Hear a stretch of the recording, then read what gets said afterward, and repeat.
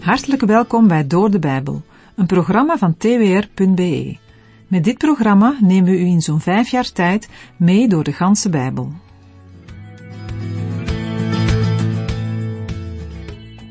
Vorige keer sloten we af met de oproep van Amos om de Heere te zoeken. Vandaag in uitzending 1043 beginnen we met Amos 5 vers 5. Hier wordt bevestigd wat we al een paar keer aangehaald hebben. Namelijk dat de mensen zelf van mening waren dat zij de Heere wel degelijk zochten. Hoe kon de profeet Amos nu zeggen dat zij de Heere moeten zoeken? Amos 5 vers 5. Maar zoek niet in Bethel, en Gilgal moet u niet komen, en u moet niet naar Berseba trekken, want Gilgal zal zeker in ballingschap gaan, en Bethel zal tot niets worden. Zoals ik reeds zei, laten we oppassen voor een misverstand. De mensen in de dagen van Amos protesteerden hevig, toen de profeet hen opriep om de Heere te zoeken. Voor eigen besef deden de mensen dat, wat ook zal blijken uit Amos 5, versen 21 tot en met 23. Zij zochten de Heere in de heiligdommen in Bethel, Gilgal en zelfs Berseba, in het zuiden van Juda. Amos kon toch niet zeggen dat zij, de Israëlieten, er geen moeite voor deden om de Heere te zoeken? En de genoemde plaatsen hadden een hele oude traditie.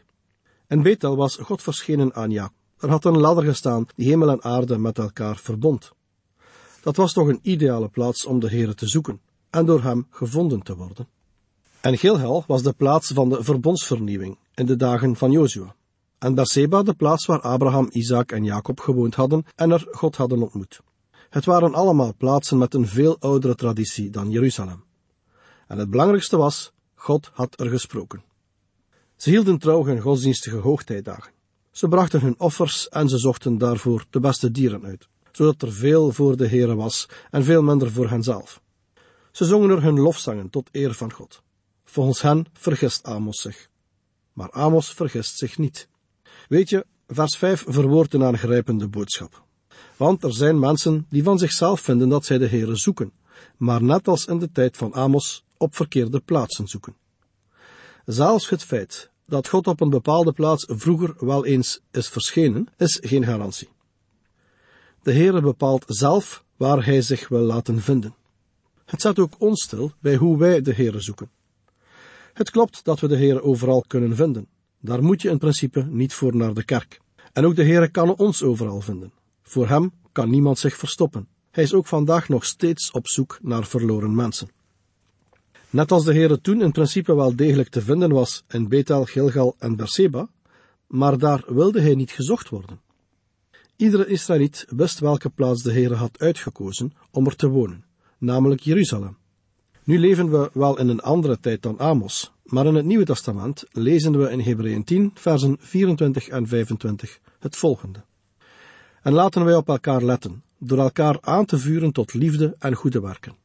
Laten wij de onderlinge bijeenkomst niet nalaten, zoals het bij sommigen de gewoonte is, maar elkaar aansporen, en dat zoveel te meer als u de grote dag ziet naderen.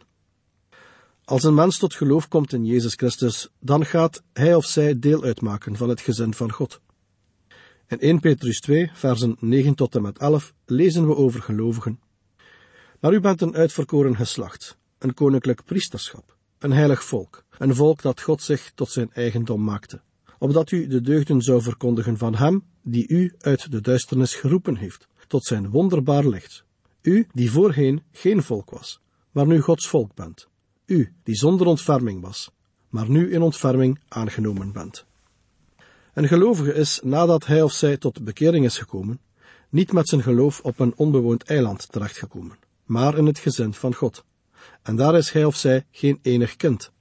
Nee, er zijn broers en zussen, en God zelf is onze hemelse Vader. Dat wil niet zeggen dat leden van één gemeente of kerk het altijd overal met elkaar over eens zijn. Nee, er is eenheid op de noodzakelijke punten, vrijheid op de onduidelijke punten en liefde in alles. In de gemeente van Christus is er gemeenschap met God, Vader, Zoon en Heilige Geest en met elkaar. Gelovigen horen tot het ene lichaam van Christus, waarin iedereen verschillende gaven heeft ontvangen. En daarom is er ook diversiteit.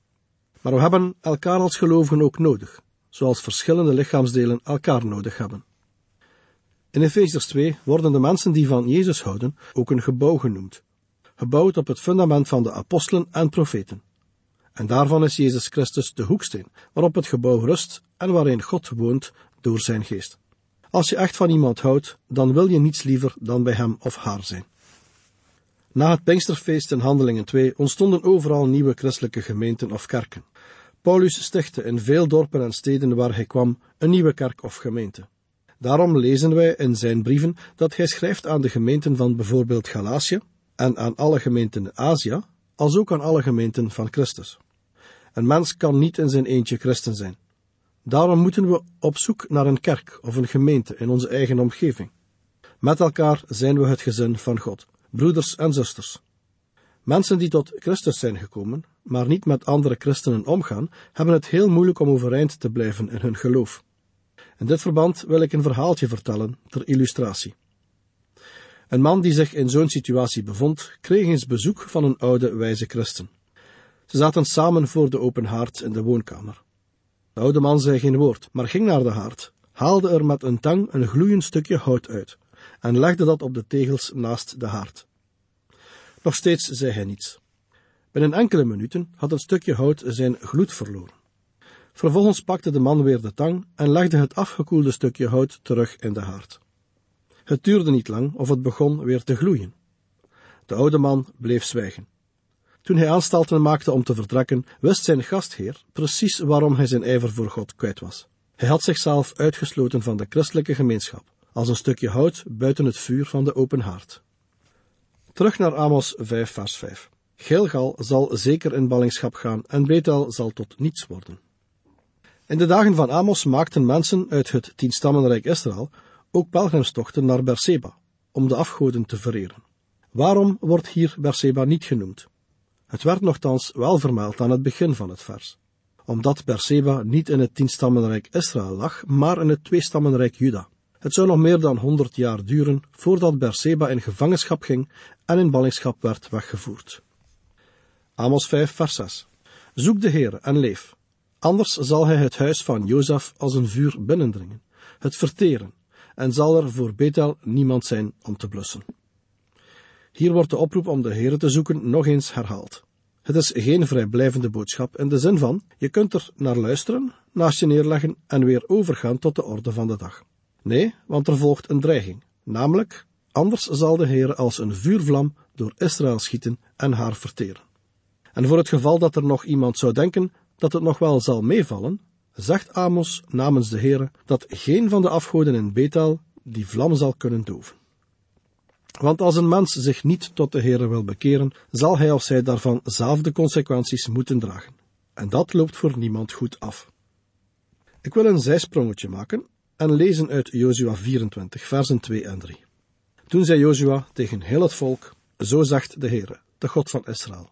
Aan de overzijde van de rivier hebben uw vaderen van oude tijden afgewoond, namelijk Terach, de vader van Abraham en de vader van Nachor, en zij hebben andere goden gediend.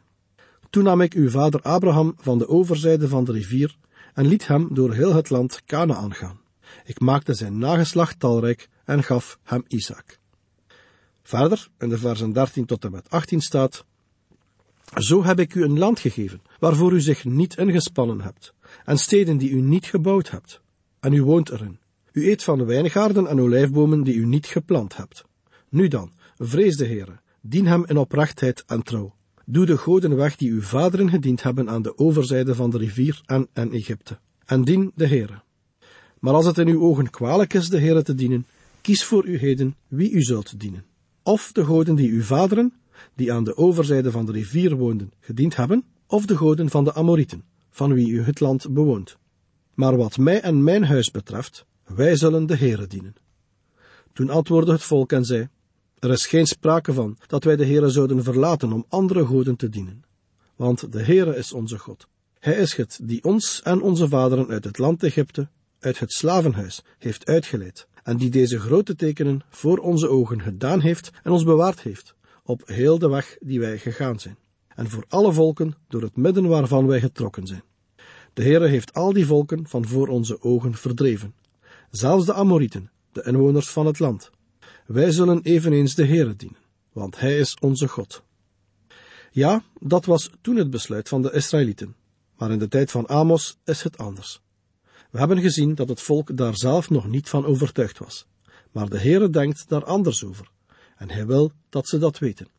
De Heere vertelt er ook bij waarom hij dat vindt. Amos 5 vers 7. Wee hun die recht in alsem veranderen, die gerechtigheid ter aarde doen liggen. Alsem is een struik met een onaangename geur en zeer slechte smaak. Het dient als een aanduiding voor wat onaangenaam is en lijden veroorzaakt, met de gedachte aan dood en verderf. In Openbaring 8 vers 11 staat: En de naam van de ster was Alsem, en het derde deel van de wateren veranderde in alsem.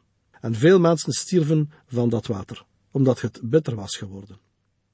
Het gaat Amos dus om verkeerde rechtspraak. Een juiste rechtspraak die van God is zoet. Israël voldeed wel aan de godsdienstige verplichtingen. Ze brachten offers volgens de regels en gebruiken die de Heere had voorgeschreven, maar ze leefden er niet naar. Met andere woorden, hun levensstijl kwam niet overeen met de belijdenis die ze aflegden. Ook op maatschappelijk gebied was geen recht meer te vinden. Onderdrukking was aan de orde van de dag en een eerlijke behandeling betekende niets meer voor de Israëlieten. Ook vandaag kunnen wij in de kerk de mooiste liederen zingen, maar buiten de kerk een leven leiden dat niet eerlijk is en waarin eigen gewin en eigen belang de boventoon voeren. Dan is onze levenswijze een aanfluiting en een belediging voor de Heere. Dan is er geen recht en rechtvaardigheid meer en is er uitbuiting en verdrukking. Voor we verder gaan, wil ik ergens bij stilstaan. Het volk Israël was beledigd dat de veehouder uit Tekoa zelfs maar suggereerde dat ze niet erg godsdienstig en vroom waren. Toch was het de boodschap van de Heere die Amos moest doorgeven. Maar hoe reageren wij op zo'n boodschap? Want ook het Nieuwe Testament verwittigt hiervoor. In 2 Timotheüs 4, versen 3 en 4 staat: Want er zal een tijd komen dat zij de gezonde leer niet zullen verdragen, maar dat zij zullen zoeken wat het gehoor streelt, en voor zichzelf leraars zullen verzamelen overeenkomstig hun eigen begeerten. Amos 5, vers 8. Hij die het zevengesternte en de Orion gemaakt heeft, die de schaduw van de dood verandert in morgenlicht, die de dag duister maakt als de nacht, die het water van de zee roept en over het aardoppervlak uitgiet. Heere is zijn naam. De blik verschuift van de mensen naar de Heere, en zo wordt de grootheid beleden van hem tegen wie het volk zondigt. De grote schepper, hij die het heelal maakte, die de afwisseling van dag en nacht regelt en zorgt voor regen op aarde. Het is alsof Amos wil zeggen: besef toch tegen wie u zich verzet in het bedrijven van onrecht. Besef wie het voor de verdrukten zal opnemen. Een verwittiging die ook vandaag geldt. Amos 5, versen 9 en 10. Die zich verkwikt door de verwoesting over de sterken. Ja, verwoesting komt over de vesting. Zij haten wie in de poort opkomt voor het recht. Ze hebben een afschuw van wie de waarheid spreekt. Het gerechtshof van die tijd had zitting in de poort van een ommuurde stad. Op ironische wijze maakt de profeet duidelijk dat er geen gerechtigheid meer is in de poort en dat niemand zich meer druk maakt om een eerlijke behandeling. De rechters verachten zelfs mensen die oprecht de waarheid zeggen. Het wil zeggen dat de meeste van de rechters ervoor kozen met de schuldigen samen te werken. Mogelijk kregen ze er ook geld voor en lieten ze zich omkopen. Amos 5, versen 11 tot en met 15. Omdat u de armen vertrapt en van hem een heffing op koren neemt, daarom hebt u huizen van gehouwen steen kunnen bouwen. Maar u zult er niet in wonen. Begerenswaardige wijngaarden hebt u kunnen planten, maar u zult de wijn ervan niet drinken. Want ik weet dat uw overtredingen veel zijn en uw zonden talrijk. U drijft de rechtvaardige in het nauw. U neemt zwijggeld aan. U duwt armen in de poort opzij. Daarom zwijgt de onverstandige in die tijd, want het is een kwade tijd. Zoek het goede en niet het kwade, opdat u leeft. Dan zal de Heere, de God van de legermachten, met u zijn, zoals u altijd zegt. Haat het kwade en heb het goede lief. Handhaaf het recht in de poort. Misschien zal de Heere, de God van de legermachten, genadig zijn voor het overblijfsel van Jozef. De straf zal niet uitblijven. De wegvoering in ballingschap komt eraan, maar bekering blijft een mogelijkheid. U heeft geluisterd naar Door de Bijbel, een programma waarin we in 5 jaar tijd de ganse Bijbel bespreken. De basis voor het programma is de Bijbelstudiereeks van Dr. Vernon McGee, Through the Bible. Het werk van Dr. McGee werd reeds in meer dan 100 talen bewerkt. Door de Bijbel is de Vlaamse versie.